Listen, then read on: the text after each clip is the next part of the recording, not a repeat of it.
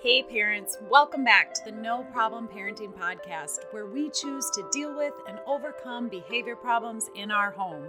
Hi, I'm Jackie Finneman, 30-year paraprofessional turned counselor turned parent coach, and I'm here to help you become the confident leader your kids crave you to be. I believe we can strengthen our relationship with our kids even in the midst of behavior problems. Welcome parents. Get ready to deal with and overcome another parenting challenge in today's episode of the show.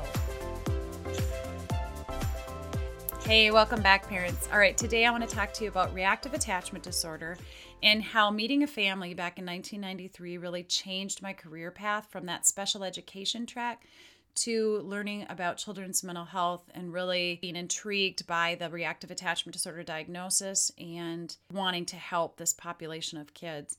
As I mentioned in episode 2, I'd been working as a paraprofessional in our local school district while attending college. And then I also had a second job where I could work with kids with special needs after school in their home. And that's when my supervisor called me one day and she said, Jackie, we have a family that we'd really like you to work with. We feel like you could help them out. Their daughter's diagnosed with reactive attachment disorder and has some significant behavior issues. And we'd really like you to work with her. Well, I had no idea what reactive attachment disorder was. So I said, no, I have enough hours and I'm doing good. And so I turned it down. After the fourth time the supervisor called me, she said, Jackie, will you please just talk with the mom and then let us know what you think after that? So I did. I talked with this girl's stepmom and my heartstrings were tugged. I was like, oh my gosh, they are going through so much and they're very misunderstood. And I really felt like I could help this family. So I arrived at their house. I walked onto the wooden porch. I knocked on the door and the stepmom opened the door and she said, here she is. Dad and I are going outside for a break. She's all yours. And I thought, whoa, wait a minute. Where's this wonderful mom I just talked to on the phone the night before? Like, she seems super upset and strict and intense. Like, what is going on? And here's this beautiful 10-year-old girl, with rosy red cheeks, like staring up at me with this very charming smile on her face. And I was like, what is going on here? So I played with the girl, kind of started to get to know her a little bit. And then about 30 minutes later, her parents came in, got her ready for bed, and then we sat down on the couch and had a conversation.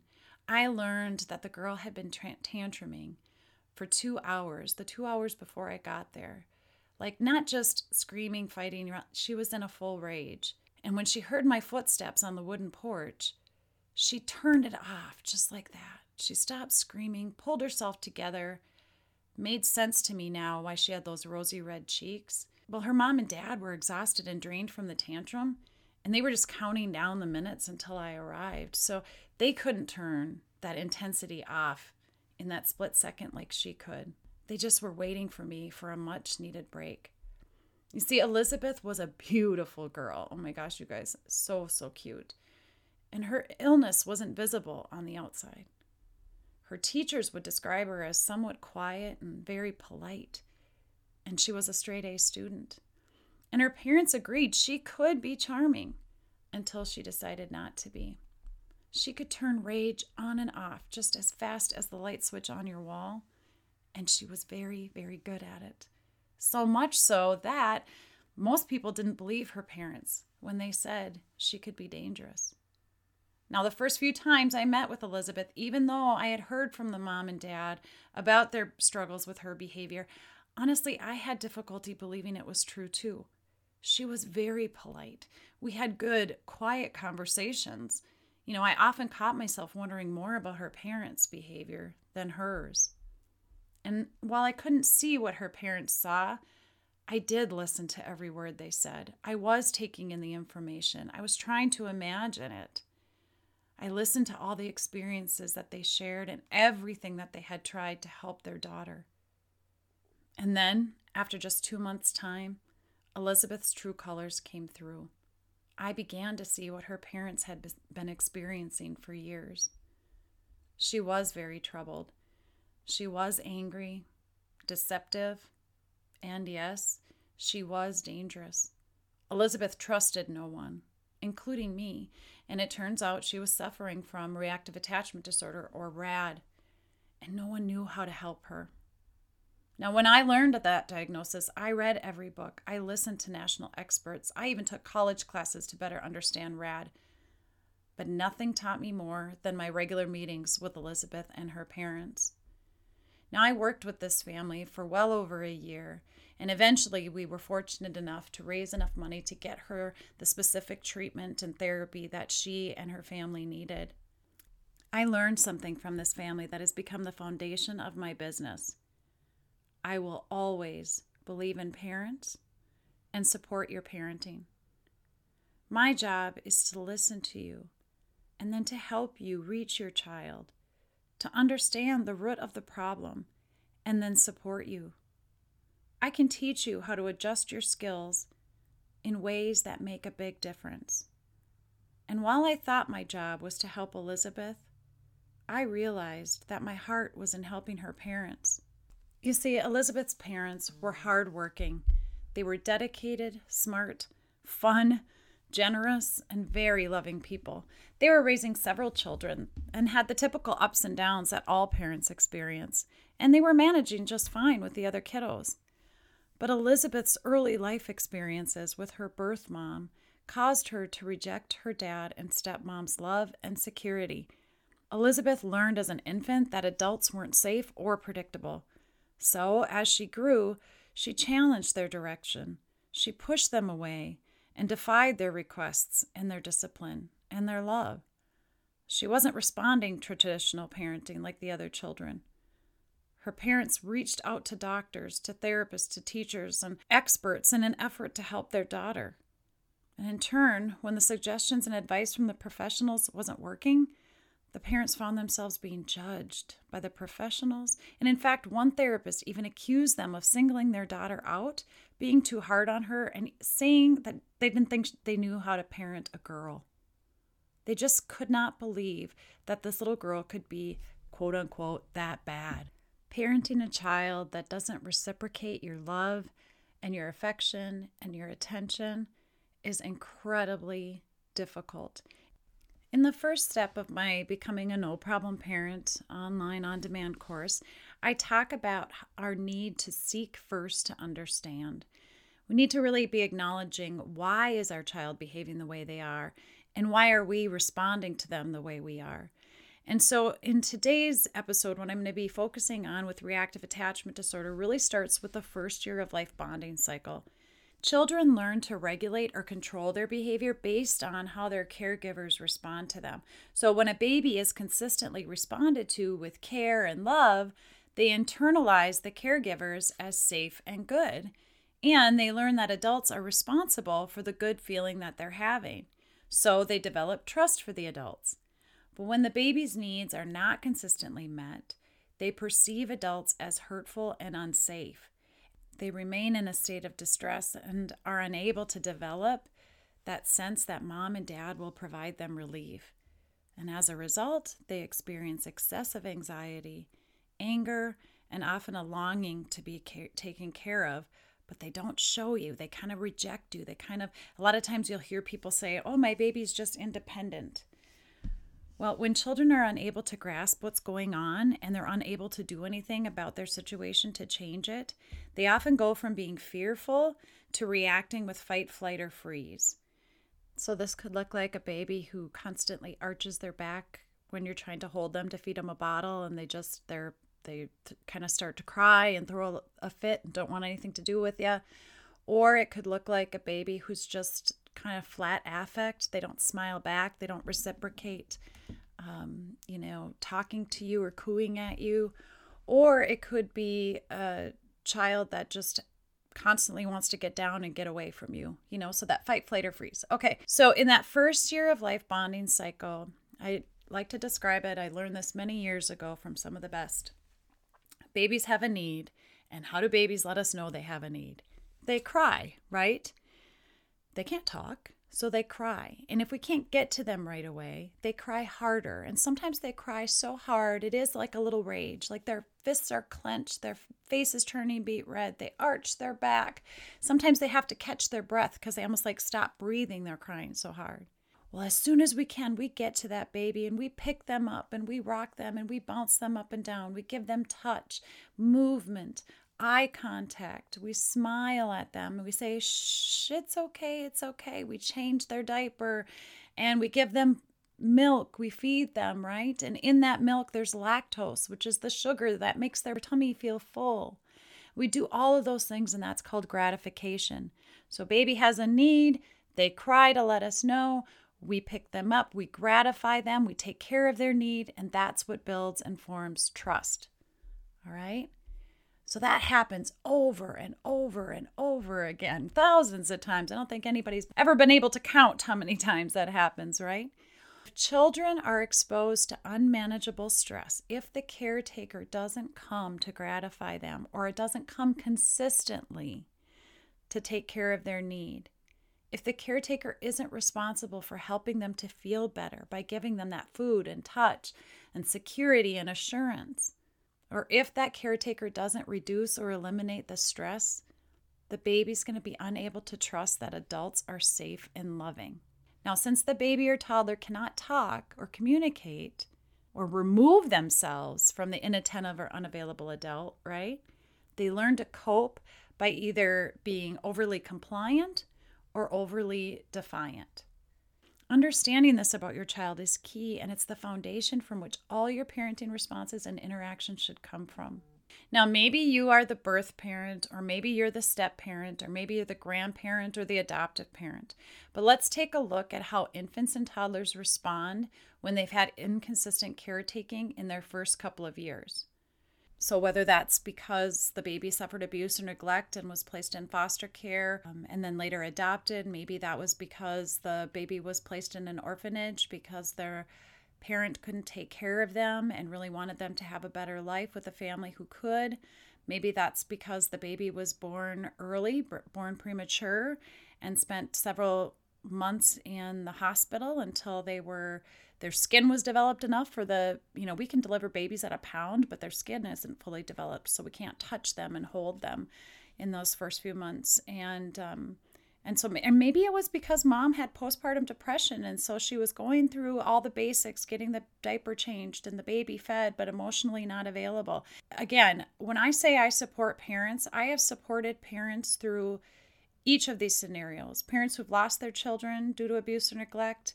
I've helped parents make that decision that they needed to give the baby up because they couldn't emotionally care for them. I've helped families who have adopted babies right at birth from the hospital and their child still has, some issues in connecting and trusting the adoptive parents. I've helped families whose children have been in orphanages for a number of years and again had all the basic needs met of being fed and changed and clothed and but just didn't have that primary caregiver to develop that connection with. So I don't want to scare anybody off by talking about this. I just want to say I am truly all in and supportive of you as the parent that's dealing with a child who is not reciprocating your love. And some of the ways that babies show us that they're not connecting, they're not reciprocating and feeling that trust for you. Things like they aren't reaching for you when, you're going to pick them up and you put your arms out and they don't lift their arms up to reach for you. That's a sign. When they're overreactive when we touch them, or they're overreactive to sounds or to light. Maybe they're not settling in when their needs are met. So even after you've changed the diaper or you've fed them, they're still fussing. Maybe they're just not really interacting with you and they're sort of lethargic. They're not smiling back when you smile at them. Maybe they're not giving you eye contact, especially when you're holding them to comfort them or holding them to feed them and they're not reciprocating that eye contact. Babies who are self-abusive, they're head banging, they're biting, they're pulling their own hair, they resist cuddling, they're kind of stiff when you pick them up and they don't really kind of snuggle in or settle in. These are all things that are just signs. Now, I don't want anybody to go diagnosing your own kid, but they're signs that something's not right. And the baby can't talk to us. They can't verbalize. I mean, even up to 3 years old, sometimes they can kind of tell us what's going on or what's wrong. But if it's an emotional thing that they're not feeling comfortable about, they can't verbalize that with us. So it's up to us to help figure it out and to meet their need. As I'm sharing this with you all, I'm realizing it's getting kind of lengthy. So let me finish this up by telling you a story about a family that had called me to help work with. They had adopted a couple of kiddos, and they were having some problems with the toddler. And so they called me up and asked me if I'd come help out with this little guy. And I showed up at their house, and both of the kiddos were taking a nap. You know, if you're a parent, you know, never wake a sleeping baby, right? Or a sleeping kiddo, like let them nap. So it actually gave us a good hour for the mom and dad and I to just sit and chat. And I got to know them a little bit better and their story, their adoption story, and sort of a little bit more about where the kiddos came from and what they had experienced in their early life. And then their little 9-month-old woke up from his nap. And so, you know, mom went over and picked him up, and dad went in to fix a bottle. And, you know, they're snuggling the kiddo, and, you know, dad brings the bottle over to mom, and she starts to feed him. And I noticed that the baby was facing sort of out, not snuggled in looking at mom during the feeding, which could have been, you know, I mean, I was there and we're having a conversation, but you know, knowing a little bit more about the baby's story, and they just had him for maybe a few months, I said, well, you know, while we're waiting for your toddler to wake up, would you mind if I tried something with you and the baby? And mom said, well, sure. And so I asked her, I said, what if you turn the baby towards you a little bit more as you're cradling him in your arms, and you hold the bottle? The baby had been holding the bottle by himself. And so I said, what if you turn the baby to you and you hold on to the bottle and look into his eyes and just kind of, you know, gaze at him while he's drinking from the bottle? And so the mom kind of looked at me like, okay, whatever. We don't have any issues with this baby. He's super content, rarely fusses, rarely cries. Like, he's just an easy baby. But she turned him towards her and held on to the bottle, and immediately the baby pulled the bottle out of his mouth, threw the bottle down, arched his back, shut his eyes real tight, and started to cry. And he cried really hard. Now, this mom and dad looked at me like I had just wrecked their baby. But I coached them on how to settle the baby back in, even having her put the baby down for a minute to let the baby calm, because clearly this baby felt like if he didn't hold the bottle himself, something bad would happen. And because of my experience with other families, I knew that there was trust issues between this baby and this mom. Previously, when that baby looked at his birth mom's eyes, he was rejected. And often she was overwhelmed and couldn't take the time to feed the baby herself. So the minute he was old enough to hold on to that bottle himself, he would suck that bottle down for dear life, not knowing when the next bottle was going to come. And so now, even though he's with this loving mom who has all the time in the world to care for him, he's associating this mom's eyes with his birth mom's eyes, which were distraught and stressed and overwhelmed. And so that fear of taking a bottle and even thinking about connecting and feeling settled in and soothed from this mom was so great that the baby just couldn't risk it.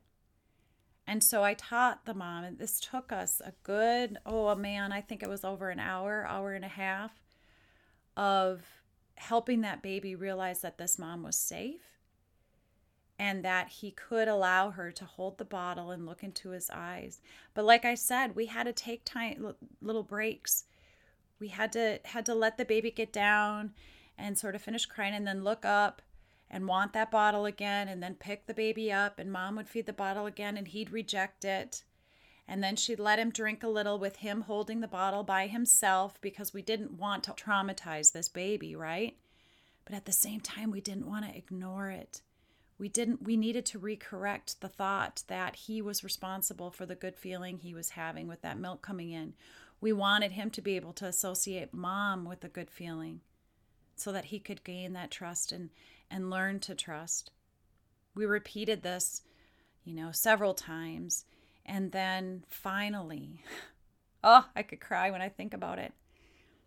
After several minutes, the baby allowed mom to hold that bottle.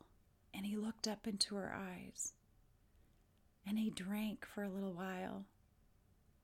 And then, the most precious thing, he reached his hand up to stroke his mom's cheek, to grab kind of onto the mom's cheek. That's connection. He was trusting her.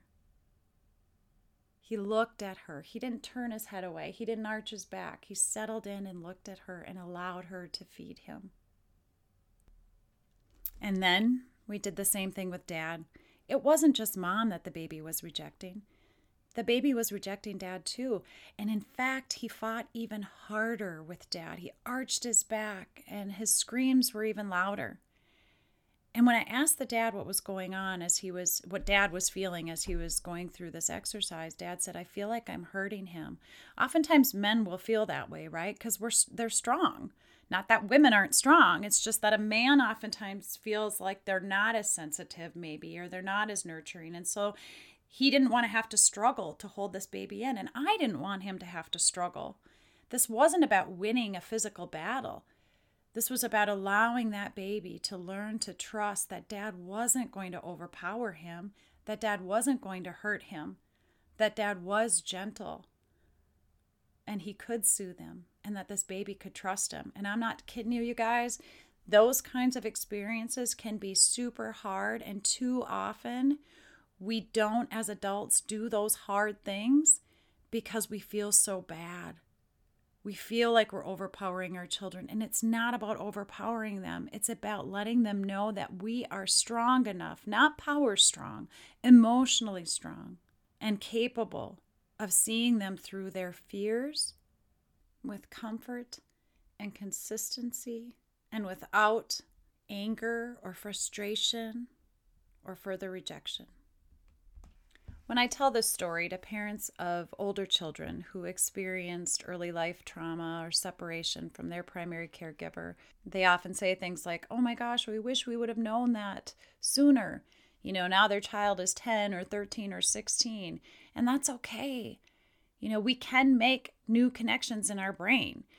There's still hope, so don't worry about that. I am doing this episode because I want you to know, if you do have a little one, and it seems like they're more independent than they should be, and they're not receptive to your snuggling, your connecting, or your direction, then reach out to me and let's have a conversation. As I mentioned earlier, oftentimes kids won't be diagnosed with a reactive attachment disorder until a little bit later in their life. And oftentimes therapists and other clinicians sort of try to prevent making the diagnosis, because many times it's a misunderstood diagnosis and people are very fearful of it. And I'm here to tell you there's no need to be afraid of it. Once we seek first to understand what's going on with our children and why they're behaving the way we are, with that kind of understanding, then we can parent confidently instead of emotionally, instead of parenting from a place of guilt or a place of, I screwed up my kid, or, super sadness that our infant or our child went through, some trauma in their early life. Parenting, of course we're sad. Of course we get frustrated with, the behaviors and all that, but we don't have to parent from a frustrated or sad place. So reach out if you have any questions about your kiddo. Because of my experience with reactive attachment disorder, I can help you find the right therapeutic resources. Hello World is not a therapeutic resource. However, I can help you find the appropriate resources for your kiddo and your family. All right. So next episode, part 2 of this one, I'm going to get into some of the symptoms and behaviors in toddlers, children, and teens that have some attachment issues or have reactive attachment disorder. Okay, so stay tuned for that one. For now, I know this is a little bit heavy for people who have never heard of reactive attachment disorder. For those of you who have heard of reactive attachment disorder, if nothing else, reach out to me. I'd like to thank you for hanging in there with your kiddo and see if there's a way that I can support you. And before I let you go today, I'd like to let you know that just about 10 years ago, and totally out of the blue, Elizabeth called me to talk. She's all grown up now and the mother of a beautiful child. And she told me she wished it had been different back then. Yet she was grateful that her parents elicited the help they needed to put a stop to her downward spiral. She wanted to thank me for supporting her family, especially her parents, all those years ago. Well, I thanked her too for the fire she lit in me to make it my mission to help other struggling parents and their resistant children. All right, join me next time for part 2 of What is Reactive Attachment Disorder. And for now, if you're enjoying the podcast, please like and subscribe to it. I'd appreciate all the help I can get in reaching more parents. Hugs and high fives, Jackie.